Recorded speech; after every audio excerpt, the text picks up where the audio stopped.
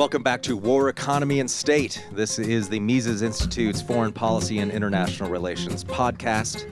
I'm your co-host, Ryan McMakin, executive editor with the Mises Institute, and joining me is Zachary Yost, one of our foreign policy writers, scholars, guy I like to talk about foreign policy with. And we're going to talk, me and Zach, we're going to talk today about the National Defense Industrial Strategy. Don't turn it off. It's more interesting than you think. This came out in December 2023, and it's a lobbying paper. So if you've ever worked with government much, the departments crank out these policy papers. Essentially, it's masquerades as research of a sort, and yeah, some research is involved, but it's the department saying, okay, this is a thing we want to lobby for, so write up a paper that basically explains why this policy we want is wonderful and make it look like it's basically a research paper. Now, of course, lots of other groups do that too. The difference is that you're paying for this. You pay the Department of Defense to lobby for the Congress to spend more money on it. And this is just one part of that effort. And we'll link to this in the descriptions. And so you can go and read it for yourself. It's not terribly long. It's about 60 pages. And it's signed. It starts out with a forward signed by the Deputy Secretary of Defense, I guess, because the Secretary of Defense is in a coma or something. I don't even know what happened to that guy last time I checked. It's been in and out of the hospital, so he may or may not even be working. And so they put forward all of these 60 pages worth of stuff that are really in the service of explaining why the United States needs industrial policy in the service of more national defense sort of spending and planning. And industrial strategy is a term that's been around for years. It's basically central planning. Franklin Roosevelt loved the idea of industrial strategy, wanted industrial strategy. This is where the central government has a plan for, this is how much of these things we're going to make, and we're going to subsidize certain industries and pay other industries and protect some industries so that we have this mix of products and services that come out and suit what the central government wants. And that's what's in this paper. It's just modern industrial strategy. It's basically modern mercantilism, however you want to say it, where it's, hey, we need a whole trade and industrial policy designed to strengthen the central government and the state. So let's look at a few of the details then. So Zach, we might as well just start. Where should we start with this when we're reading about the need for more active industrial policy in America?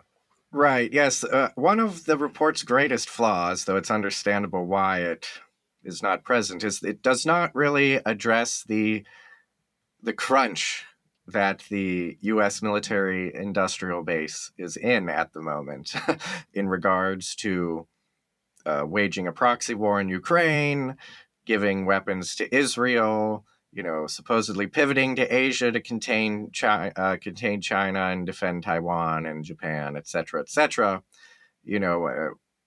We have a shortage of everything, basically, to the point where we have, quote unquote, borrowed a surface-to-air missile system from Japan so that we can send another one to Ukraine. And also we have to send some to the Middle East because Iranian proxies are just, shooting missiles off all over the place. So it's really an example of imperial overstretch. And now they're like, oh, gee, we need to start cranking out more stuff. And they don't address that, really. So that's annoying. But one of the things they do address that I think is a good place to start is that a major problem facing the military-industrial base and manufacturing in general is that there's an enormous shortage of skilled workers, of welders and die makers and all those other sort of technical skilled jobs that go into manufacturing things. And I can attest to this. I live in Pittsburgh. There's still a lot of industry of various kinds, and My relative just received his certificate from community college for welding, had a job immediately upon graduating.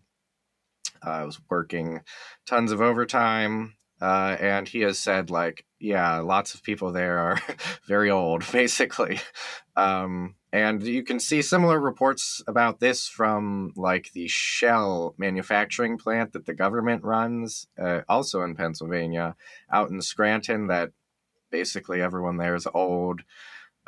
When the government was like, oh, gee, we just gave a third of our Stinger missiles, which are anti aircraft man pads, man portable air defense missiles, to the Ukrainians, and they used them up in about 2 months. There's not really been an active production line of those for like 15 years or something. They had to, Raytheon or whoever, had to bring people out of retirement to be like, we need to get this line up and running again. But anyway, so they accurately recognize that this is an enormous problem. And they note that they'll need 117,000 like manufacturing employees, additional manufacturing employees, just to meet the Navy's current tranche of nuclear powered submarines in the coming like 10 years. So it's already literally hundreds of thousands of job shortages. And so their solution is basically we need to subsidize programs to train industrial workers. And on the one hand, like you can see, oh, well, that would make sense on the surface. And they note, manufacturing has become sort of a stigmatized profession. But then if you ask, well, wait a second, why did that happen? It might be that the, hundreds of billions of dollars that the government has poured into subsidizing a 4-year college degree might have something to do with that. So it sort of points to Mises's concept. I'm blanking on exactly what he called it, but basically how when it comes to socialism and central planning, it's sort of a negative spiral of one intervention leads to negative consequences. Oh, we need another intervention to deal with those negative consequences. Oh, Well, that wait. was his talk. Middle of the road policy leads Oh, to right. Yes, socialism. that's it. Yes. Yeah. So I think that's almost a perfect example of this. It's like, why should we be subsidizing career paths where there's enormous, incredible demand, even outside of working for government affiliated contractors and producers, etc.? So that was, I think, a key sort of contradiction there. And another, it's of course, it's truly, insane how the idea of DEI, diversity, equity, inclusion has infected seemingly all of society, but also all levels of government. They have a section there, which who knows if the authors even believe anything they say, well, in the whole paper, but in this section in particular, it's almost sort of like just signaling to the powers that be, like giving them what they want to hear. But it's like, we need more women and minorities working in factories. It's like, what? Women and minorities are free to go to community college for next to nothing and acquire, the needed educational skills to enter this profession. So, yeah, it's. Well, it's a lot of portions of this paper, right? You can tell what a profoundly political document it is, where it says all the correct things in that. Oh, well, this is the part where we mentioned something, so we had, like in the old despotisms of old, where anytime you mentioned the prince's name, you had to follow it up with "May he live forever" or something like that, right? Now it's like anytime we mention DEI, we have to just quickly nod our undying support for this notion. Um, and so, there's all sorts of like little kind of pro-government dog whistle terms in there, if you will. And but yeah, let's just look at some of the vocabulary they use in here, right? And I think this leads into just the general discussion is the phrase industrial ecosystem, where it's this idea of, okay, we need all these bombs and planes, and so we need to make sure and cultivate, not just within the United States, but globally. We need to centrally plan what sort of industries are going to be available and how we're going to trade with them. And it's really just quite a sight to behold about, and we've talked about this before in other documents that have come out of the Department of Defense. There's no lack of ambition ever in these documents. They always imagine that the whole world is to be ruled from Washington and that they can plan everything out and accomplish all these amazing global goals. Never seems to actually work out that way. They do succeed in spending a whole lot of money. That is the one thing they are always good at. But this attempt to create this industrial ecosystem that's somehow managed from the center, obviously, this is completely contrary to anything that you would agree with if you are well versed in Austrian economics and the idea of the impossibility of central planning, because you can't know what the real prices of anything are.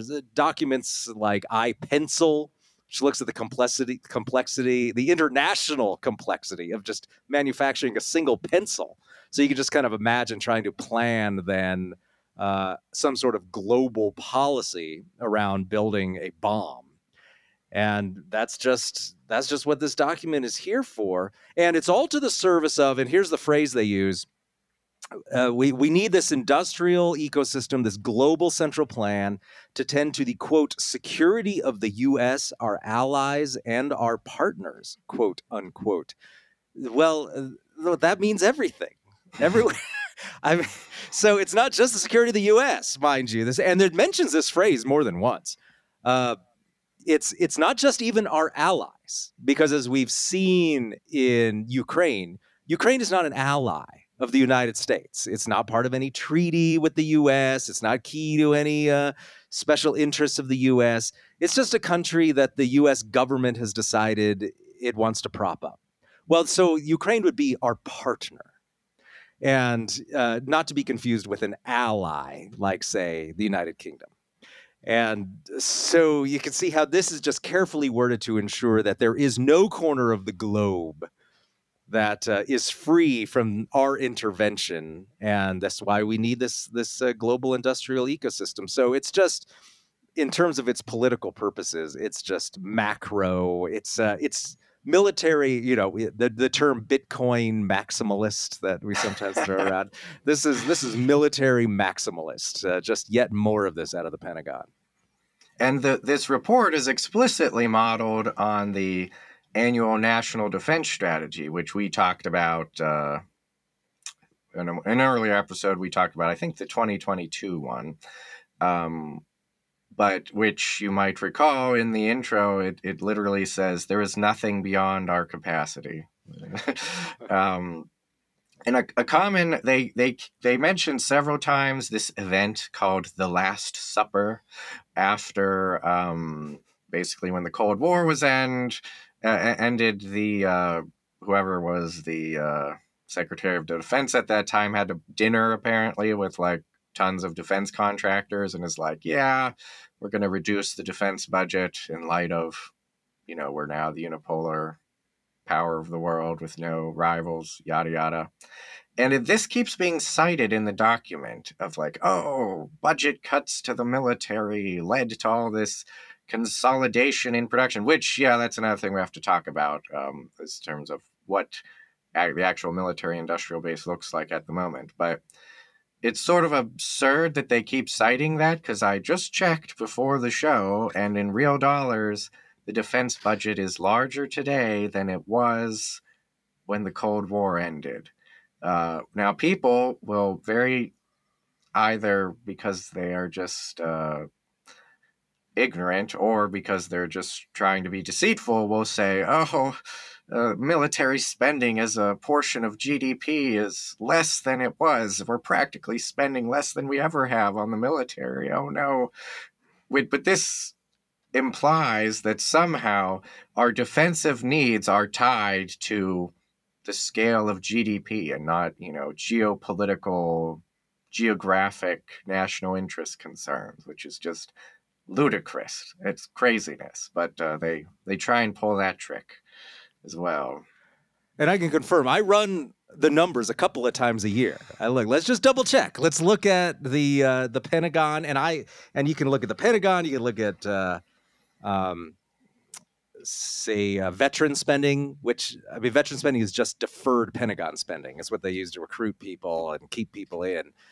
But even if you just used Pentagon spending, yeah, if you adjust for inflation, even if you adjust for inflation, it's still higher now than it was then. So, yeah, let's just stop pretending that defense spending is somehow less, that it's bare bones, that we're trimming the fat. There is no such thing going on, and don't let anybody tell you otherwise.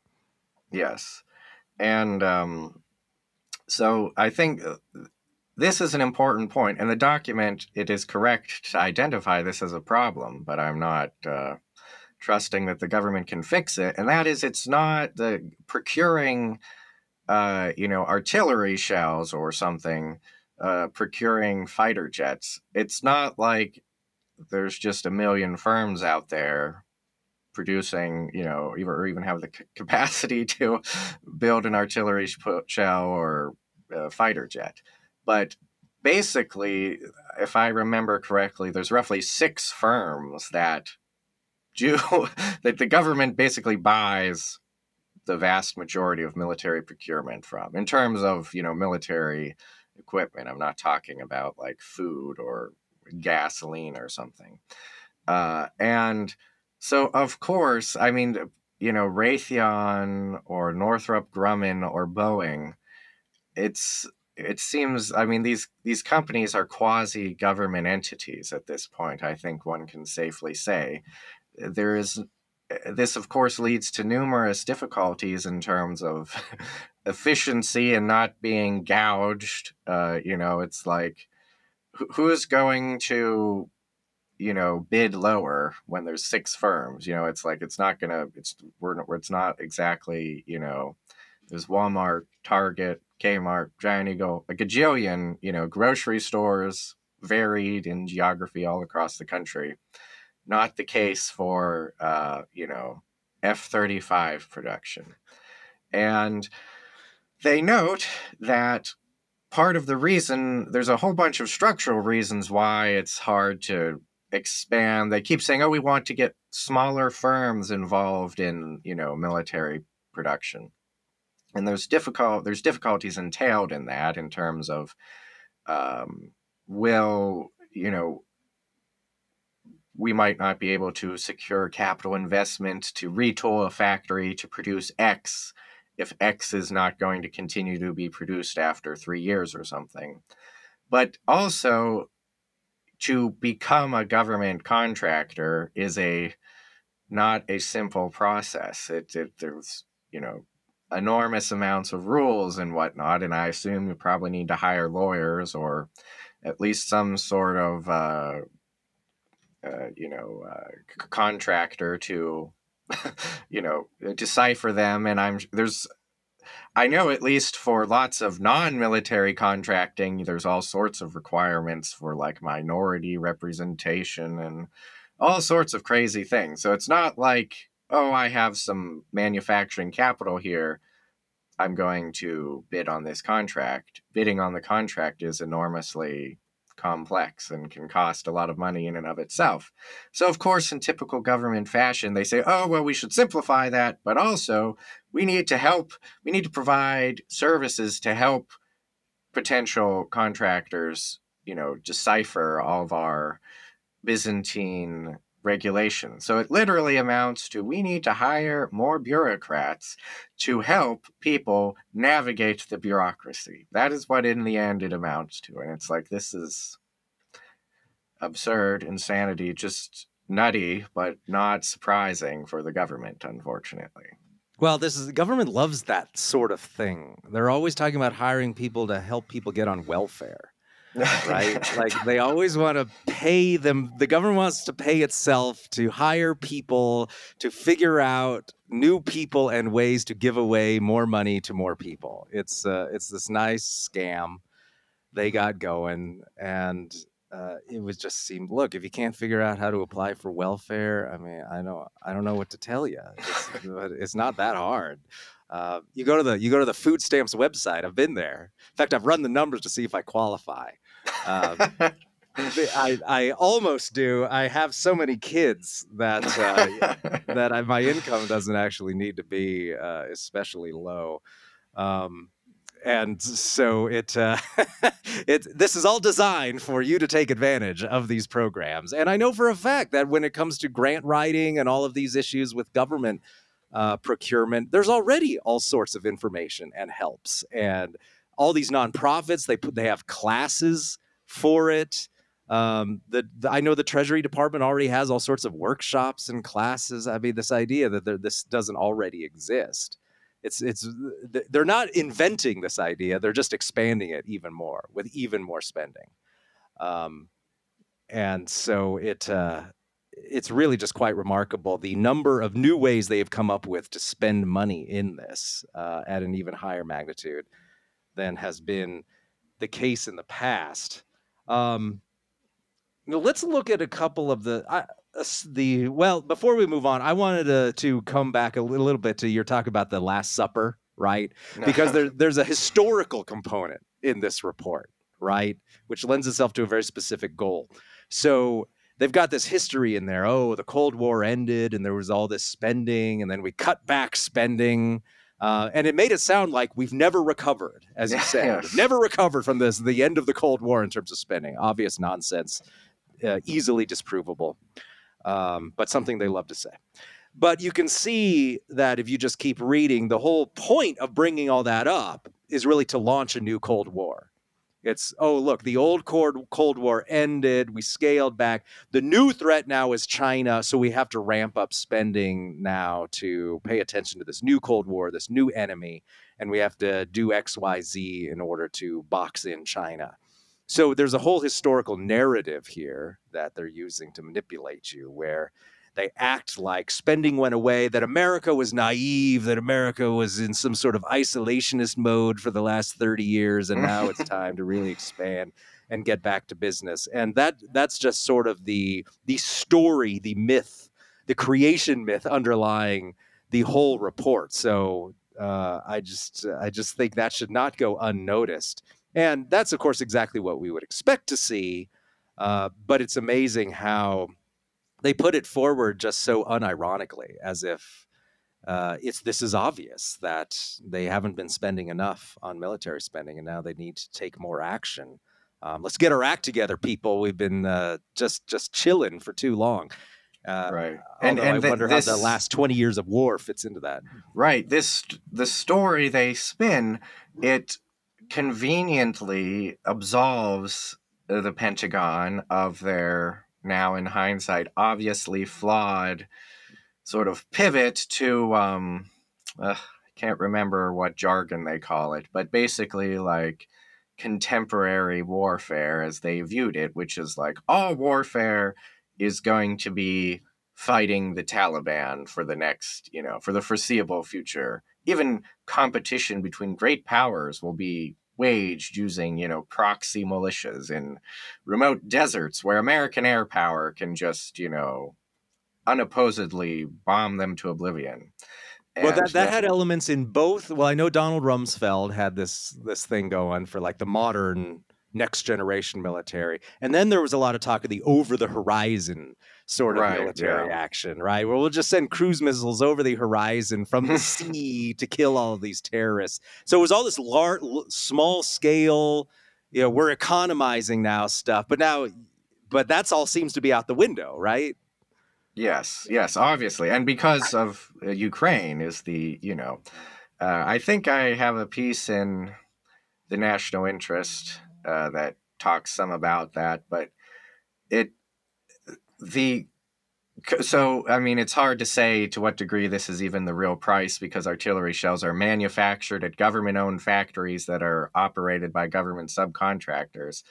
But I suppose to the degree there is an open market in artillery shells, like internationally among NATO people and all that who use 155 millimeter shells, as of a few months ago, a single artillery shell cost about $8,000. Which is the same price, like this article was like, this is the same price as like a high end NVIDIA graphics card, which are now, one of the most coveted items on the planet. And, it's also, and it's like this artillery shell will be loaded in a cannon and fired off and blow up. Whereas at least it's not a capital good. It's a good that's consumed in war. So it's, it's and you need tens of thousands of these shells every month, and the Ukraine war is relatively a low grade conflict. I mean, if, let's pull an economist move here and assume a can opener.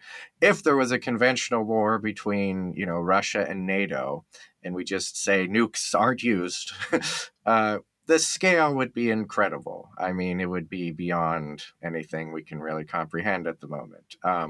Yeah, imagine Ukraine across an entire eastern front. Right. From the Yes. Black Sea to the North Sea, or maybe up to the Baltic, I And suppose. in the Pacific as well, Sure, right, why fighting not? over what's that island called? Uh, I can't remember the island, but it used to be Japan owned half the island, and they called it one thing, and then the Soviet Union took the whole island back after World War II. But it would not be impossible to see a front there and all that. But anyway, yeah. So it's obviously not sustainable to pay $8,000 for a shell when you need millions of them. Um, and why has this happened? Oh, because of a Pentagon screw up about grand strategy and what the future holds. So this also just nicely says, oh, it's the government didn't spend enough money, not that our basic job of planning for the United States' defense needs, we screwed up. Which we can, as we've talked about before, we don't even need to be in NATO. We don't even need to fight Russia, yada, yada, yada. But Right, we just should note saying that that if the were to United happen. States, if the U.S. was geared on just defending the Western Hemisphere, it wouldn't need an endless number of shells to fight some Right, land war in exactly. Asia. It wouldn't be something remotely necessary. Yeah, yes, exactly. And they also they have a really crazy line where they're attacking China, and then they blame China for stealing US manufacturing, where again they absolve the government of all of its regulatory and labor regulations that have kneecapped American manufacturing and all that.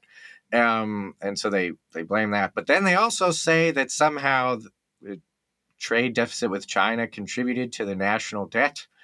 I don't they don't explain the logic there, but that's all. Like, I These guess are not that economists. this is just like a line, probably like a red meat line, like, oh yeah, the national debt, China's fault. Yes, Well, that's one national of these debt. like things like DEI. You have to mention it and act Yeah, like, oh, we're solving the national debt problem here. And right. even though it has nothing to do with the larger purpose of The it all. $7 trillion spent on the war on terror did not contribute to the national debt. It's China's fault. This is the land of personal responsibility. Everything's China's fault. People taking fentanyl, it's Mexico's fault. That's It's also China's fault. Yes, it comes from Chinese labs. It's a plot of theirs. Well, speaking of Latin America, right? There is some discussion of that issue in here, which made me think, of course, our discussion in the past of Monroe Doctrine sort of strategy, where look, the United States, if it needs to have some sort of international defense strategy beyond North America, fine, focus on the Americas, who are all natural allies. Contrary And to treaty allies, I would point out. yes, Everyone forgets that. The Rio real Treaty. allies, not just Yes. quote unquote partners. Yes. And of course, obviously Mexico, right? It has a long border with the United States. And people forget. I know that anti-immigration people always like to act like, oh, these people have no concept of Western civilization. They're alien to the Western tradition. Yes, they're Christian. Yes, they speak a European language. Yes, they've had written Western-style constitutions for 200 years, but they have nothing to do with the Western tradition. I have no idea how people come to this conclusion. The reality, of course, is that these are natural allies, ideologically, demographically, linguistically, uh, and so it would seem that you would want to cultivate an alliance there. And we've said that in our own work. And we've talked about nearshoring, then this issue of, okay, fine, you don't want to be heavily reliant on trade with China. Fine. But that's no reason to curtail trade with all of the countries of Latin America, where you should essentially have completely free trade, at least in my opinion. And they use a term in this report called friend shoring, which is, I think it captures what we were talking about in terms of Yeah. nearshoring. It's like, oh, let's just have more trade with these countries that are friendly toward us. Now, of course, this report manages to put a sinister spin on things where it's not really about unilateral free trade at all. It's really just about planned trade and controlling these countries through a back door and that sort of thing. But the idea, of course, makes sense. Like, there's all these countries that are natural allies. Why not have much more trade with them? Okay, that makes sense. It would be nice, I think, if that was a real um, part of the agenda, if that was a real emphasis here. I fear that it is not, but at least that was a part of the report that I thought, okay, well, I mean, that's at least reasonable. I'll just believe it when I see it, because that it's really just going to be about treaties to control intellectual property and a lot of other issues. It's really going to be, well, Latin America, we want you to be our friends so long as we can somehow use you as a cudgel against China. Otherwise, we don't really care whether you live or die.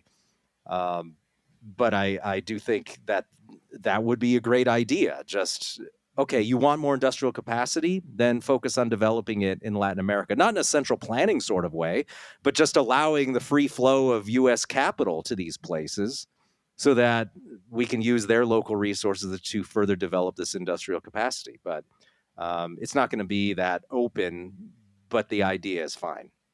Yeah. Yeah. I definitely agree there. It does make sense to, we already have a gajillion factories right across the border in Mexico. It seems quite, natural that they could be incorporated into the, iPencil esque uh, military industrial production, structure of production, and all that for sure. Well, and this guy, I guess, just kind of leads us to the last part of this then. I mean, just read the summary. I mean, if you have a sense of just how nothing escapes the attention of the Pentagon in terms of things they can control, things they can spend on. They, of course, use terms like, oh, we need to invest in small business. I've noticed that now on government documents, anytime you see the term, this has been true for about 20 years now, anytime you see the term invest, what it really means is spend taxpayer dollars. There's no actual investment going on.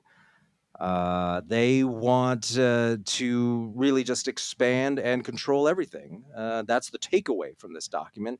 However, looking at the sorts of things that they raise and what they claim are very central concerns for the U.S. government, what would be the real free market solutions here? I think that don't require central planning. We've looked a little bit about just expanding free trade globally.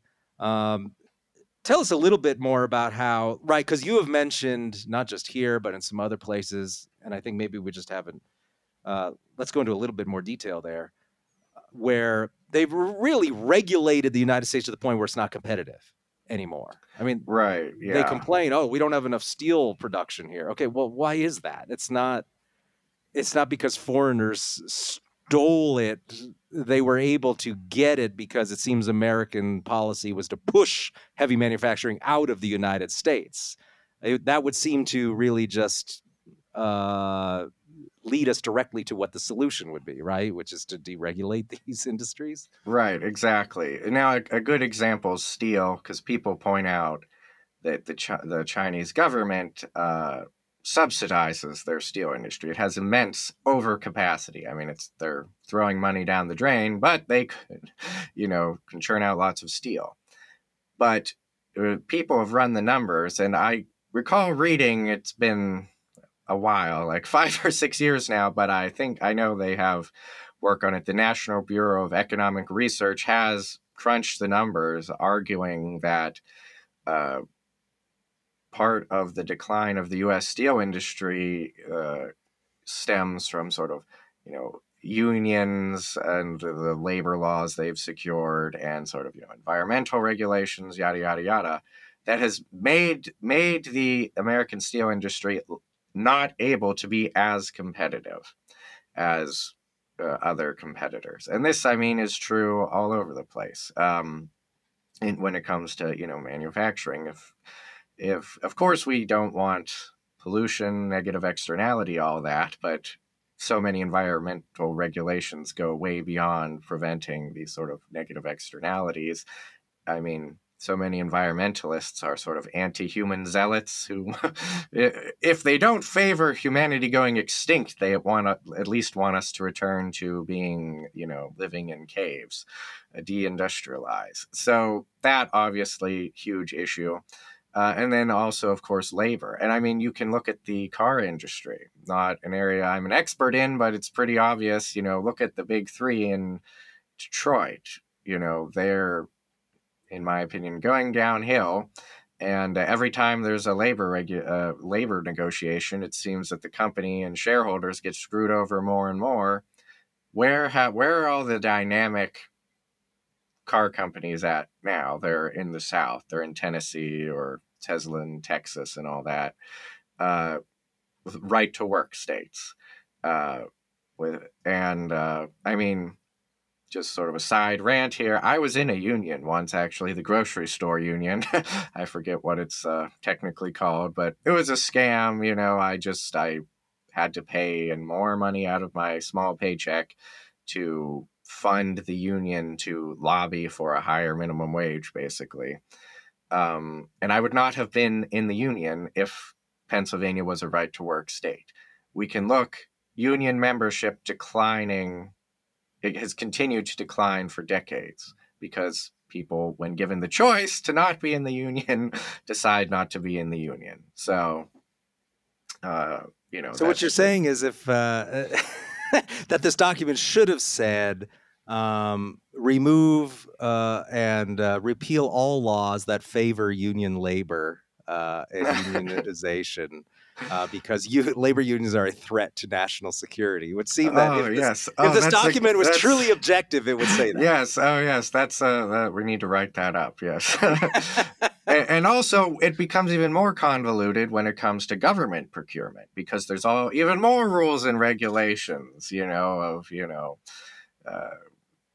what HR has to do in terms of DEI and all those absurd things. And so many, I don't know the degree to which this happens in military contracting, but I know for federal government contracting in general, minority owned firms have to, receive so much of the funding and all that. And as David Bernstein points out in his excellent book, um, Classified, which I've reviewed for the Mises Wire, this leads to all sorts of ethnicity laundering, where people, are to try to claim that they are one ethnicity or another, so that they can get favored government contracting sort of bidding Yeah, positions. it's basically like a shell corporation where you put a non-white person in charge of that and then pretend that that is the actual, that's who applies for the grant, even though the actual work is done by some other group separate Yes, from the they do shell do corporation. that, and people just pull an Elizabeth Warren and are like, I'm, Hispanic or black or something, and I mean, there's cases have gone to court over it about like, what is this person's ethnicity? The government must determine this. It's all craziness, horrible incentives created by the government. Just as a side note, I should note that I don't know if we've carried articles on this on Mises.org, but Brazil has the same sorts of issues. And this is like a whole industry in Right. Brazil is Yes. basically manufacturing a non-white persona for yourself so you can get like into college and things like that. So yeah, it's anytime you create these rules, you're just asking for people to break them. And that's what a lot of this federal contracting stuff. It's not even necessarily DEI related, right? Because there's all these extra hoops you have to jump through Yep. for labor and pay and all of this, and it just creates layer upon layer of new regulations. And Mises would have hated that. We talked a little bit before we came online, right, about how in his books on intervention and a couple other places, Mises, who was not at least later in his career, early on, he was much better on foreign policy. Later in his career, was not a Rothbardian on foreign policy. But even he was like, look, you want these weapons manufacturers to do all this great stuff, and yet you regulate them out of existence. And you make it so that they offshore. And so if you actually claimed to be so concerned about military affairs, you wouldn't be asking all of these extra hoops of the defense industry and the weapons manufacturers. So even back in the 40s and 50s, Mises was well aware of this and had pointed it out. But as with everything, weapons manufacturing, it's all anything that the federal government touches becomes politicized. So you can't just have a contract with someone to make a bunch of bombs. There has to be environmental stuff. There has to be labor. There has to be DEI, all of that. You can't just let the market function, even when that would be key for your alleged goal of just unadulterated national defense. And yeah, that's just the way federal contracting works. Right. And if you have your handy-dandy pocket edition of Human Action available, starting on page 817 is Mises's section on the economics of war. He also talks about it in Nation, State, and Economy, and elsewhere, as we've said. Basically, the basic point is we know people will say, oh, during peacetime, free markets are the way to go. But during a war, then we need central planning. It's like, points out this is obviously contradictory. If free markets is the most efficient way to produce and procure goods and services, why, if, this war, whatever war, is supposedly so important, so vital, perhaps existential, why would we then throw out this useful tool to then adopt a less efficient means of command economy? And a really short essay that I really, really like is The Economics of War by Murray Rothbard, where he sort of delves into this similarly. And like Mises, which we've talked before about his sort of address in like 1918, where he's talking about war financing in Austria-Hungary. He talks about that also in Nation, State, and Economy, and in this Economics of War section on Human Action. And Rothbard addresses this in the Economics of War, basically. What is the best method of war financing? And he, of course, just says, we don't want the government. If this war is truly important, the last thing we want to happen is the government to, just be gumming up the works with all of its, horrible economic central planning. And I think that, if there's any nerds out there who are looking for a project or something, a thesis or something, I think that trying to apply these Misesian and Rothbardian and generally just, sound economic insights to the American military industrial base would be quite a worthy use of your time, and it would yield many insights that would be beneficial for making our case. So definitely someone do that. All right. Well, with that, we'll go ahead and wrap up this episode of War, Economy, and State. Thank you, Zach, for joining me again. We'll be back next month. We'll come up with a new topic. I'm sure there'll be plenty of horrible things said by the regime between now and then, but maybe we'll come back and talk about Ukraine next time, because I noticed that everywhere I look on the map in Ukraine, the Russians are advancing. And it seems that we've moved way beyond the days of the Ukrainian counterattack.